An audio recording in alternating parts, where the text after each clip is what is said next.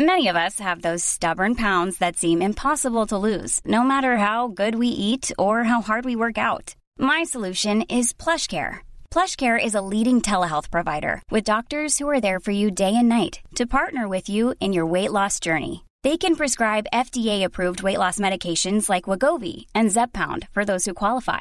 Plus, they accept most insurance plans. To get started, visit plushcare.com/weightloss. That's plushcare.com/weightloss. Quality sleep is essential. That's why the Sleep Number Smart Bed is designed for your ever-evolving sleep needs. Need a bed that's firmer or softer on either side? Helps you sleep at a comfortable temperature? Sleep Number Smart Beds let you individualize your comfort so you sleep better together. J.D. Power ranks Sleep Number number 1 in customer satisfaction with mattresses purchased in-store. And now, save 50% on the Sleep Number Limited Edition Smart Bed for a limited time. For J.D. Power 2023 award information, visit jdpower.com/awards. Only at a Sleep Number store or sleepnumber.com. Hi, I'm Mats Wilander, and you are listening to the Tennis Podcast.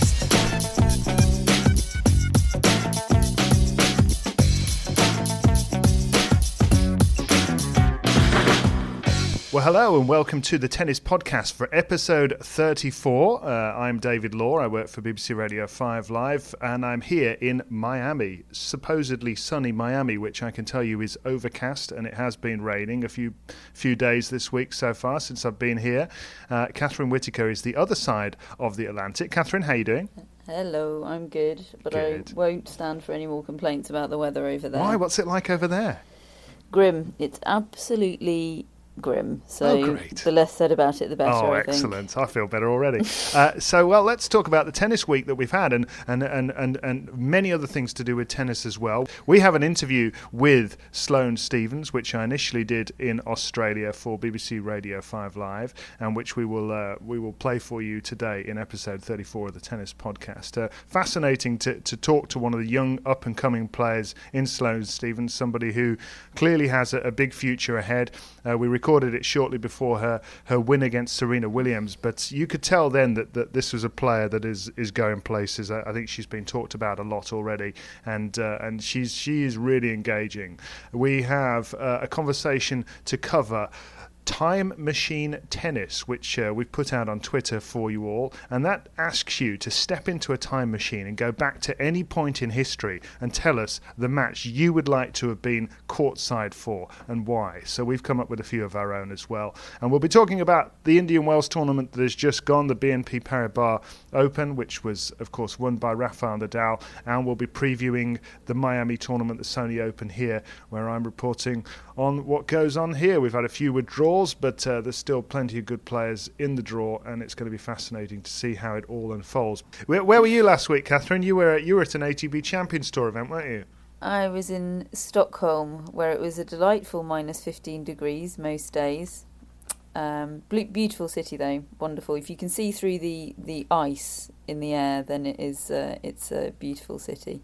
Pretty good matches as well, weren't there? Because you had a final of Stefan Edberg against John McEnroe. Cool, that's a purist's dream, isn't it? Purest dream in terms of style of play and, an absolute lesson in serve and volley, but also in terms of, they're probably the two most competitive players still on the Champions Tour. So, when I say it was heated, I really mean it. We're talking driving, passing shots at the man at the net and that sort of thing. It was... It was they were definitely playing for something, pride, I suppose. But superb. That's great. It was fantastic. It was quite special to be there for. Yeah, absolutely. On the subject of driving passing shots through opponents, I was watching Andy Murray practice with Juan Monaco on the court in Miami yesterday. Ivan Lendl watching on, and Monaco smashed this forehand right into the chest of Murray. And Lendl thought it was fantastic. He clearly enjoyed that enormously. Oh, gosh. See, somebody did that to me the other day. I went to a play-in at a tennis club. It did not end well. And during the sort of knocking up portion where they're coming around and assessing your ability, it's like being back at school, they said in the opening chat, you're not trying to win points here. We want you to keep the rallies going as long as possible because, we want to assess your skill and everything. The bloke's just driving forehands straight at me. I got hit 3 different times. 3 times I got hit. All's fair in competition, not on. Catherine. But it wasn't a competition. Well, you're not happy, are you? It was a traumatising experience. Oh, dear. That's what it was. I'm sorry. Oh, dear. Well, where are these men? I'll have a word. Anyway, Indian Wells has come and gone since we last spoke a couple of weeks ago. It was a great tournament, wasn't it? I mean, that tournament is seriously investing. Larry Ellison has the resources to do so, doesn't he? I mean, 5th richest man in the world, we're told, and he had all the players out there with their sort of tools ready to start building the next court that he's about to unveil in the next couple of years. And he had Rafael Nadal staying with him. Oh yes, he had Rafael Nadal staying in his house, and Nadal sort of hurtles across the court to give a big handshake to Larry Ellison, which I think is quite a smart move, I have to say.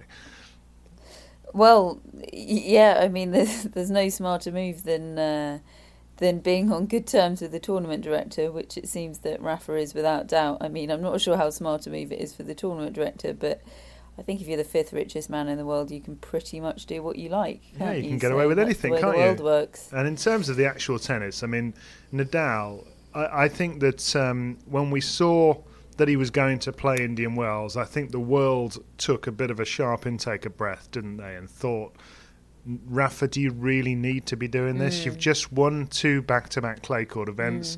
You've got the clay court season coming up. What are you doing? What is there to gain from playing this event? He's gone and won it.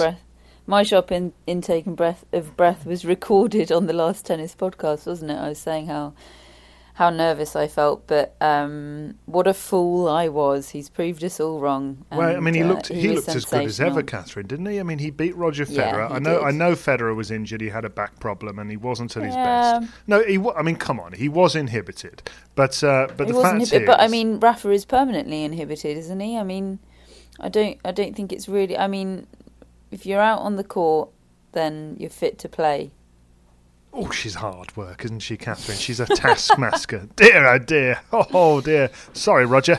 You're fit to play if you're on the court. And I'm quite sure he would say the same as well. He did actually. To be fair, he didn't make any excuses afterwards. And I also feel that if he'd been 100% fit, it still would have been a Rafa victory in straight sets. Yeah, no, I mean, I'm not sure about that. I mean, that having been said, of course, on our Facebook page, which is facebook.com/The Tennis Podcast, Catherine, and we like to do our sort of daily predictions at these big events, and Catherine put out a prediction that Rafa would win in 2, and lo and behold, he did. Somebody mentioned something about Federer winning in 3, but that didn't seem to happen. But anyway, I redeemed myself enormously with the fact that Juan Martín del Potro and Caroline Wozniacki both reached the final, which is exactly a Grand Slam final. Well, yeah, but this is like the 5th Slam, isn't it? So effectively, it's a Masters 1000 event. No, it's the 5th Slam. I said I've not doubted that they can do it on the lower stages. But lower stages. Every player in the world was there. But it's not a Grand Slam. Well, it's a stepping stone. It's a stepping stone, and it was me who said that Del Potro and Wozniacki would reach the final of slams. You didn't predict that they were doing reach the final of a stepping stone event. You predicted they'd reach the final of a slam. So let's revisit this when they've reached the final of a slam. Being beaten 2-2 by Sharapova in the final of a Masters 1000 is not reaching the final of a slam. Well, I'm on my way. I tell you, poor old Caroline. Honestly, she gets to the final. Does she get any credit? No. However, she can have credit for getting to the final of a Master Series, but she cannot have credit for getting to the final of a Slam. Okay, she can have all the credit she deserves. Okay. Juan Martín del Potro defeated Andy Murray and Novak Djokovic back to back, which I have to say, I did not see that coming. I watched the match with Murray, and it was a very close first set, a set that I thought Del Potro might just squeak out. But once he'd lost that and Murray was starting to win the sort of tactical battle in the match in that first set, I thought it was over. I really couldn't see that turning round at all. And I went to bed. I went to bed. Well, that's always the kiss of death. I woke up and there was the sort of scoreline, and Del Potro thrashed him in the third set. Well, I have to say I was feeling the same in that second set. I could not have foreseen what was to happen in that third set, and I can't give enough credit to Del Potro for doing that. And was it not on consecutive days that he beat Djokovic and Murray? Is that correct? It was, yeah, absolutely. Friday and Saturday. Yeah. And then he comes out and he runs Nadal close on Sunday as well. Yeah, that's quite something. And he really had a good stab at that final and wasn't far away. So, no, that was a huge week for Del Potro. Not quite as big a week as it was for Rafa, but no doubt that was, that's a big story in tennis, him having a run like that. Yeah, and also great news that a couple of days later, very timely release, well, I would say that, seeing as I was the one who made it, the announcement that Juan Martín Del Potro will play at the Aegon Championships at the Queen's Club, joining Thomas Berdych and Andy Murray in that field, which is growing very nicely indeed, and all those players are playing their way into form, so they'll be on the grass at the Queen's Club the 10th to the 16th of June. So a couple of bits of information we want to give out on the Tennis Podcast this week involving a tennis player, which is Ross Hutchins, who of course is taking part in the Rally Against Cancer at the Aegon Championships on the 16th of June on finals day. He's also joining Alex Kay, one of our colleagues in the media from the Daily Mail. Alex is hosting an evening of sport at the Lion and Unicorn Theatre with Martin Keown, the Arsenal and England defender of the past, Joanna Rousel, MBE, the Olympic cycling gold medalist, and the British tennis player Ross Hutchins, who we've featured here on the Tennis Podcast. That's going to take place on Monday the 25th of March, and if you'd like to be in the audience for that evening of sport, you can do so. Tickets are £15 and you can book those on TicketWeb. So that's sounds really good. Yeah, it does, doesn't it? Can we go? Am I back? Do you know what? I saw Martin Keown on the tube the other day. Did you? Just have to mention that. Oh, yeah. Well, it's not often Martin Keown comes up in conversation, but since he has, I'll mention that I saw him on the tube the other day. Did you try and sign him up for Reading Football Club? No, he'd probably make the team, despite being about 46 years old. You need probably start. You need a manager as well, don't you? I'm still mourning the loss of the last one. I'm not ready for a new one yet. Okay, but I haven't taken the picture of Brian down from my wall yet. Oh dear. We'll put that behind us. Anyway, so that's an evening of sport with Alex Kay, Martin Keown, Joanna Rousel, MBE, and Ross Hutchins. So that's the 25th of March. So get your tickets. Anyway, what else have we got to talk about? We have. I had a lovely email or Twitter message the other day, Catherine, from one of our contributors who said that he was in a doctor's waiting room when he pressed the wrong button on his iPhone, and Mats Wilander suddenly came out saying, "Hi, this is Mats Wilander. You're listening to the Tennis Podcast." And there was complete silence in the room at the time. And I guess we've got about another 8 listeners out of that, of people who were listening along and thinking, "Yeah, I'm up for that." Yes, that's the most positive possible way of looking at that. Yeah. Yes.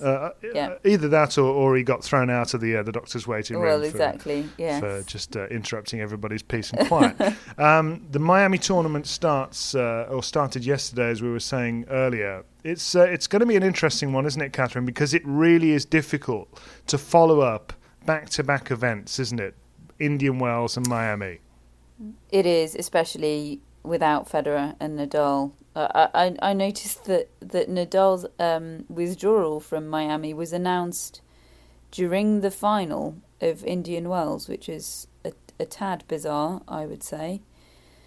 Is a bit, yeah, but I mean that came from the tournament here themselves. And, yes. You know, half of me wonders whether they were just trying to sort of bury the bad news a little bit. Another one might be that they wanted to make a small statement about the fact that the withdrawal was taking place when he was clearly running around like crazy on the court. But, I mean, the fact is, you know, Rafa explained himself afterwards and said, I can't just keep doing this every single week straight after a 7-month layoff for knee injuries. It's nothing personal. I'd love to play in Miami, but I've got to take a break sometime, and really it's not that much of a surprise. No, I agree, and I think he's perfectly within his rights and to do that, and he's clearly making the right decision for him. However, I would say by the ATP allowing him to do that, not with a discernible injury that is actually preventing him from playing, that is an admission that that it's not physically sustainable, isn't it, to play at the level that they are required to play? Don't you think by allowing Rafa to pick and choose a bit? I believe he doesn't qualify under the same rules that Federer qualifies for, on the basis on which he's taking his break from the sport. Is that not an admission that surface-wise and schedule-wise, it's unsustainable for a lot of players? I don't necessarily think so, because not everybody's going to do what Nadal does and win every week. He won 2 tournaments in a row. He reached the final of the third. Then he won Indian Wells, and also that's not to say that he hasn't been penalised for this.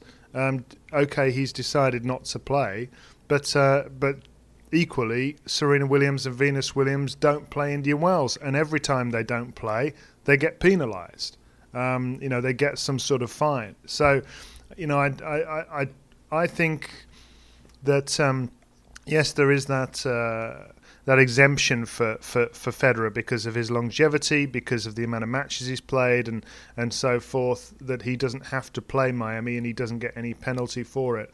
But I kind of think that with Nadal's situation on a public relations front and on a sort of, just on a feeling of what's fair, I think it's completely fair enough that he's not playing. And I think you can't compare his situation to others because he has been out for 7 months.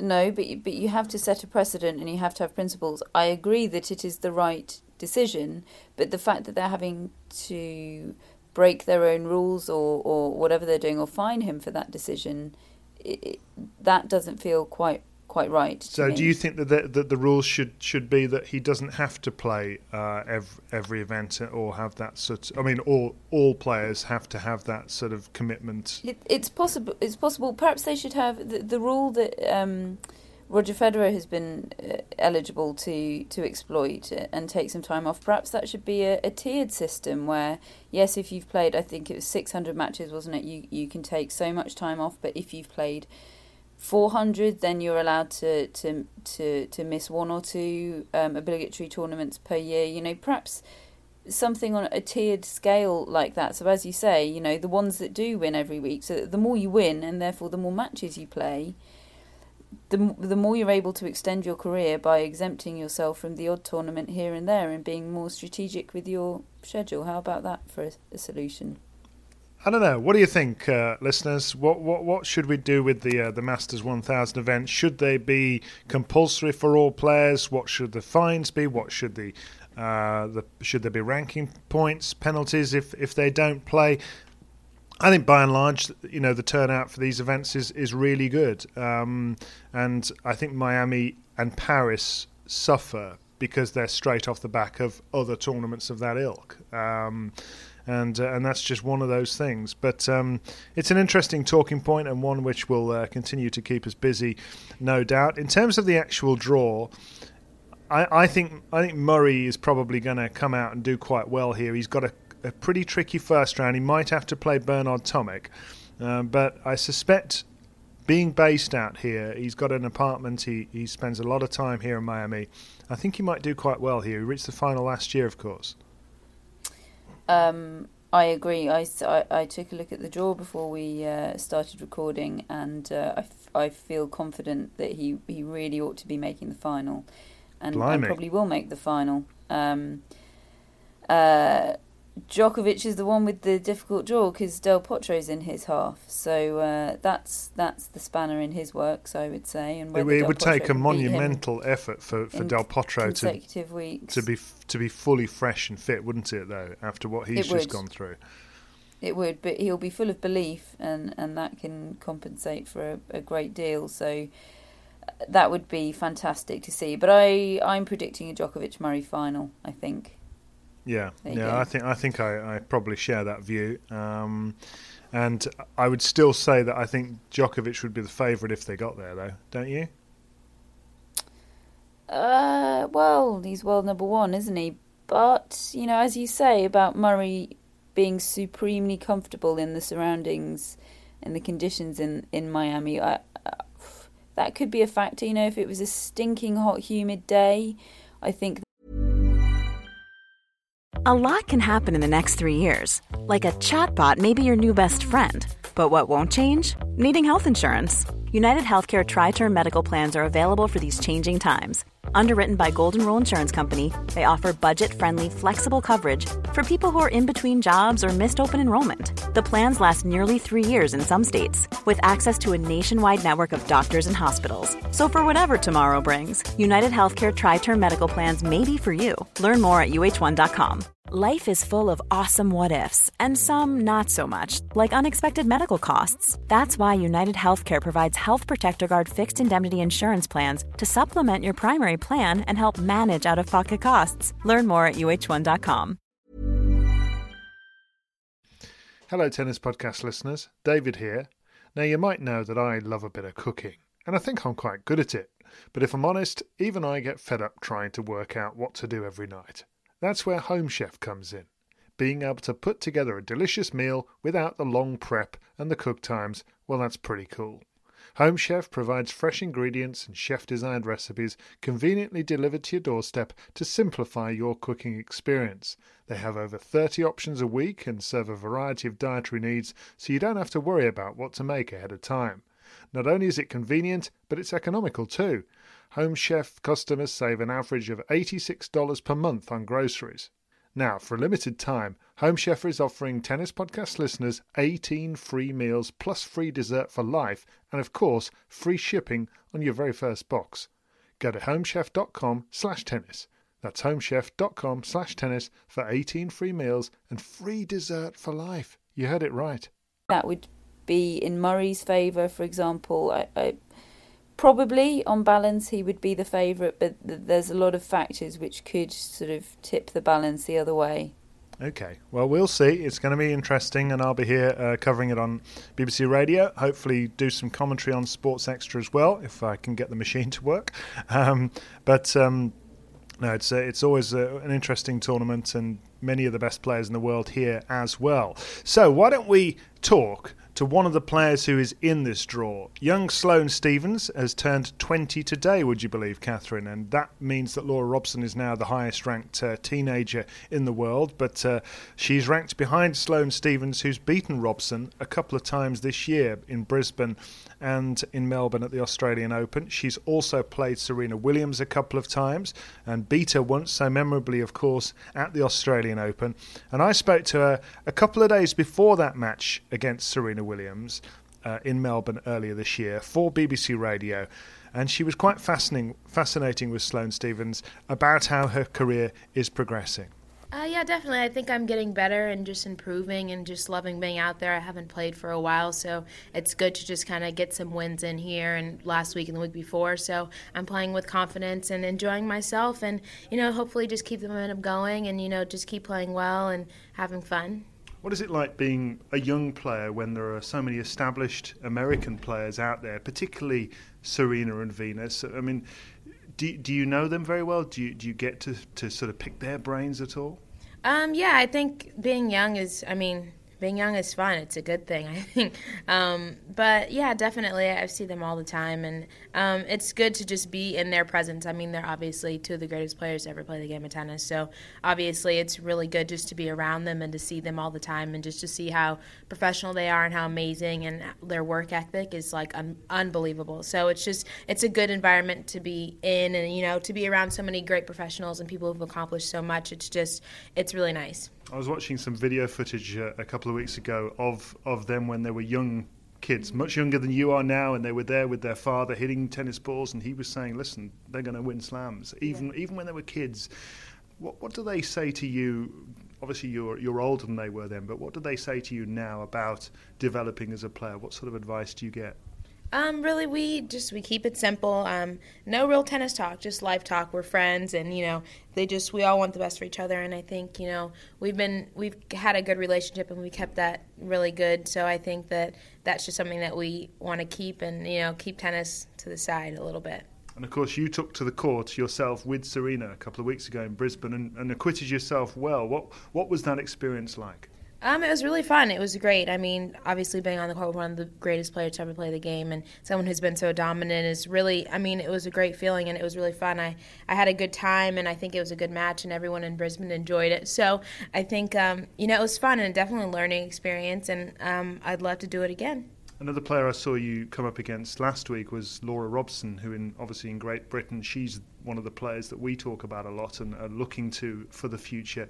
Do you know her at all? What do you know about her? Yeah, me and Laura went to the same academy in Florida for a while, and I've known Laura since we were probably like 11 or 12, and so my mom and Laura's mom are really good friends, so they email back and forth all the time. And I see Laura all the time. We warmed up this morning, and I see her all the time. We're pretty good friends, but it's nice to come up with someone and being known her since she was so little and I was little. It's nice to see us now winning rounds in Grand Slam, so it's fun. And is it possible to stay friends when obviously the nature of tennis is it's one-on-one, isn't it? And you've got to take away almost from your opponent. That's just the nature of it.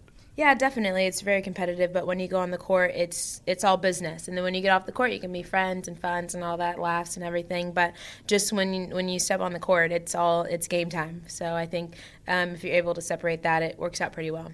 What expectations do you have of yourself this year? Because, obviously I'm sure you have high ambitions of for the future, but what do you want to achieve this year in 2013?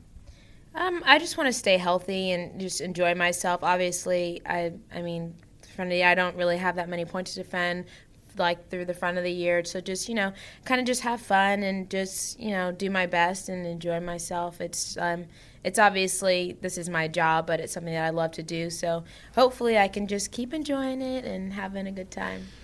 So that's Sloane Stephens, Catherine, and she is a young lady who knows where she's going. That much is very clear.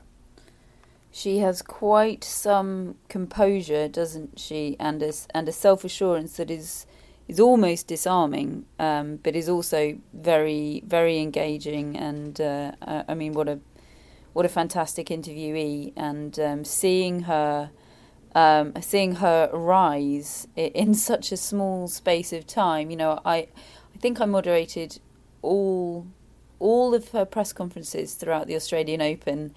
And the number of people in them increased by an order of magnitude as each round went by. And of course, by the time she beat Serena, there wasn't a spare seat in the room. And it's funny, I can't remember who it was. And even if I could remember, I probably shouldn't name them. But, I came out of one of the press conferences. I said, gosh, what a refreshingly natural and bubbly girl, she's going to be great for the tour. And whoever it was questioned it and said, I think it's put on, I think it's fake.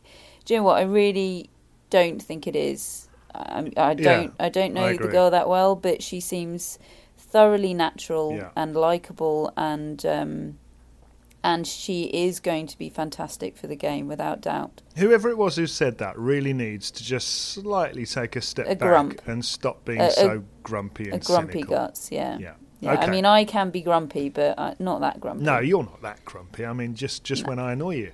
Absolutely. Sloane Stephens, I think, is the real deal in terms of her personality, and I think she is. I think she's great for the game, and I think she's going to be around for a long, long time. And I tell you what, she moves so well. She was moving better than Serena in that match. I know Serena was a little inhibited, but Sloane Stephens, a woman who is going to go far in this sport and has already been making waves.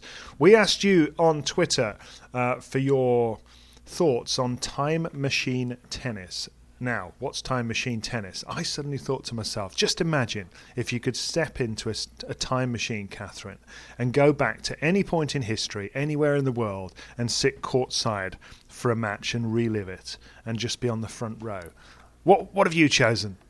Well, the answers are obviously very similar to the answers of sort of what are greatest matches of all time, which I think is a topic we've covered. So I can say all the obvious ones: 2001 Wimbledon final, 2008 Wimbledon final. I would love to have been there for the one of the Sampras Agassi US Open finals. All ones that people can probably imagine. I think what I'd really love to do with that time machine is, given that I've worked on the Champions Tour for so long and seen these guys play as veterans, I would love to be able to go back and have seen them play in their pomp and, winning the Grand Slam titles that I so often mention in my press releases and everything. And so often, for example, I interviewed Mats Wilander the other day about the 1988 French Open final when he beat Henri Leconte. And before we started the interview, I said, this is a few questions about the 88 French Open final. And he squinted at me and he said, "Were you even born?" and I had to confess that I was 2 at the time, so clearly was not a particularly interested viewer. So, I'd like to be able to go back and watch a few of these matches that I bring up with these guys so often, perhaps that Wimbledon final. I would have loved to have seen the McEnroe-Lendl Wimbledon French Open final, and also the Edberg-Chang French Open final. I think those would be I remember that some one of well. my picks. Yeah. No, the Edberg-Chang one. And that was coming 89. That's right, coming a few rounds after, of course, a few rounds after he played and beat Lendl, hitting underarm serves and standing on the service line to return, and wonderful memories. Wonderful. I'll tell you what, Edberg confessed in Stockholm that still keeps him up at night. He is a happy, contented man. I don't think he has many regrets in life. But it's the one that match Lendl, still keeps him up at night. It's the one Grand Slam title he didn't win, isn't it? The French Open, and that of course applies to Boris Becker and Pete Sampras and John McEnroe as well. Just shows how well Andre Agassi, Rafael Nadal, and Roger Federer have done to win all 4, doesn't it? I mean, it's the ultimate. Absolutely. I mean, there's obviously, Rod Laver also in that bracket, but it must be said that there wasn't the differences in surface that there were. I think the key is having won the Grand Slam titles on all the different surfaces is quite some achievement. What have our followers on Twitter been saying about their time machine tennis selections? Well, I've got a few interactions here. I think you've got a few more. Somebody, Ewan McQueen, is picking out Murray versus Nalbandian in 2005. He says he was on holiday at the time, so didn't catch it. One of only 3 Murray Grand Slam matches I've missed, which is quite an impressive record. That was, of course, I think Murray had beaten Stepanek in the first round, hadn't he? He must have only been 17 or 18. And didn't he go 2 sets to love up against Nalbandian? Yes, I think he did. Started cramping and... it was good for him in the long run, wasn't it? Because he knew he had to get physically stronger and fitter and everything. Shreyas Sardesai, many apologies if I've pronounced that wrongly, says Agassi Ivanisevic, Wimbledon 92. I don't think Goran would like to go back in a time machine and watch that very much. And I think he'd like to go back in a time machine and change a couple of his decisions on the serves. And Graf Navratilova at Wimbledon 88. Lisa says 1985 French Open final with Evert Navratilova. That rivalry would have been one that would have been I would have liked to have seen close up. I think it was great hearing Sue Barker talk about that rivalry, wasn't it? The other week, she really brought it to life. Yeah, I mean how these 2 great champions went sort of for each other's throat on the court, and yet now and they're best of friends. It's incredible, really. At M. Sandiastri says 1988 Olympic Games women's singles final. Would be great to see Steffi Graf making history with her Golden Slam. Yeah, well, there's no doubt that really was an historic moment. And somebody else, Sophie Morgan, says Tsonga beating Rafa in Australia in 2008. I mean, I think that whole run of matches by Tsonga to get to the final, I mean, he creates such an atmosphere whenever he steps onto a court, doesn't he? And all of his matches that year in Australia were quite something, and it would have been a real pleasure to be there. Yeah, absolutely. It's there's a couple of others here that have been mentioned. Of course, the Henman Ivanisevic on the Friday night when those two were going at it in 2001 rather. We have Gerolaitis Borg from the 77 Wimbledon from Tim Symes. That's a good one. Jemima J says Safin against Federer in the Australian Open of 2005. Yes. One we so often mention as one of the greatest matches of all time. That would be one of my picks too, I think. Yeah. We've got a Croxley Tennis Club, who's a follower on Twitter at Tennis Podcast, who mentioned Jana Novotna's 1998 Wimbledon final. Oh. Goodness me. Oh, dear, when she cried on the shoulder. Tears, yeah. No, it was 93, of course, when she cried on the shoulder of Duchess of York, and then she followed up and won in 98. Yes, of course, and put it all behind her. It all turned out okay in the end for Jana, didn't it? But it did. She didn't know that was going to be the case in 93. Yeah, absolutely. You know, I like to separate these into different categories. For me, the 1991 US Open is always going to be the one that I remember probably the most. Aaron Krickstein against Jimmy Connors. I mean, that was just something else to behold, wasn't it? You wouldn't know too much about it because you were 5? But for me, it was something that got me into tennis. That match, it staying up in the middle of the night, watching Connors go crazy and really lose his rag. It seemed at the time, but he wasn't. He was just orchestrating the situation, going through with the crowd. I mean, I'm looking forward to reading his book to find out what was going through his mind. But Nick Bollettieri, who was coaching Aaron Krickstein at the time, always says, he screwed my guy out of that match. and Aaron Krickstein, of course, I'm sure he gets asked about that match more than anybody else. 5 sets, just utter drama, and it was like watching a film. It wasn't like watching a tennis match. It was just the most extraordinary popcorn tennis atmosphere. Yeah, popcorn tennis, and I'm getting into that phrase now. I'm out here in the United States. I also look at atmospheres, and I think about Paul Harhouse against Tim Henman in the 1997 Wimbledon on that first middle Sunday when I think it was something like 14-12 in the 5th set, and the crowd were clapping and chanting Henman's name, and it's just until the Ivanisevic Rafter final, which is the other one I've got down for atmospheres. The Harhouse Henman one was the one that first sort of gave you goosebumps as a Wimbledon watcher, I think, certainly, of something other than just good tennis and all the rest of things that Wimbledon has to offer. It was a different kind of atmosphere altogether. And, that horrible phrase, Henmania, was in full flow. What about historical matches, Catherine? Imagine if you were you mentioned being on the ATP Champions Tour. Imagine if you were courtside for Bjorn Borg against John McEnroe. That would have been good. 1980.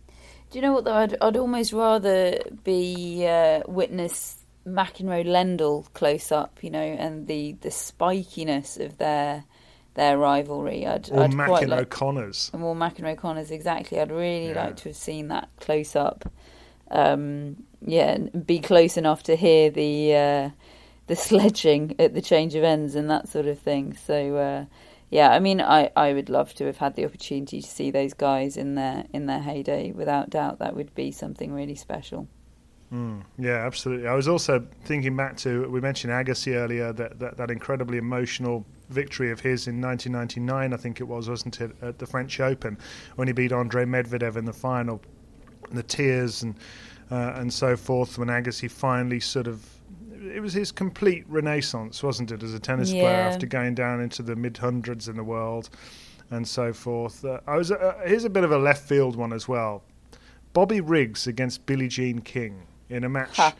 of great significance in the 70s, really. Bobby Riggs had been so outspoken, and Billie Jean King took him on and beat him, and thank goodness she did.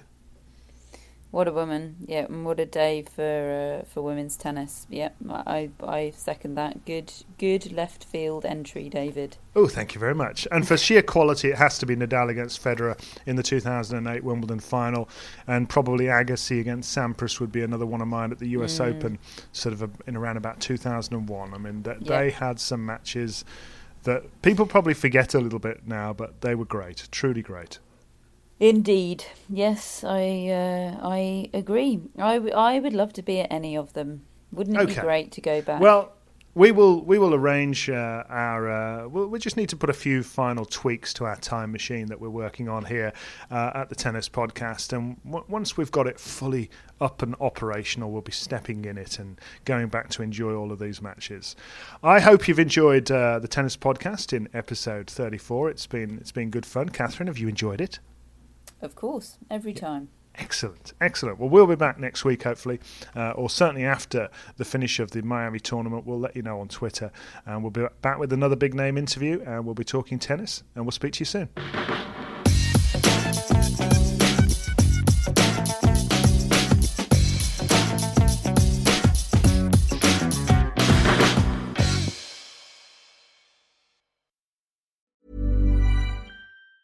Mom deserves the best, and there's no better place to shop for Mother's Day than Whole Foods Market. They're your destination for unbeatable savings, from premium gifts to show-stopping flowers and irresistible desserts. Start by saving 33% with Prime on all body care and candles. Then get a 15-stem bunch of tulips for just $9.99 each with Prime. Round out Mom's menu with festive rosé, irresistible berry chantilly cake, and more special treats. Come celebrate Mother's Day at Whole Foods Market. Mom deserves the best, and there's no better place to shop for Mother's Day than Whole Foods Market. They're your destination for unbeatable savings, from premium gifts to show-stopping flowers and irresistible desserts. Start by saving 33% with Prime on all body care and candles. Then get a 15-stem bunch of tulips for just $9.99 each with Prime. Round out Mom's menu with festive rosé, irresistible berry chantilly cake, and more special treats. Come celebrate Mother's Day at Whole Foods Market.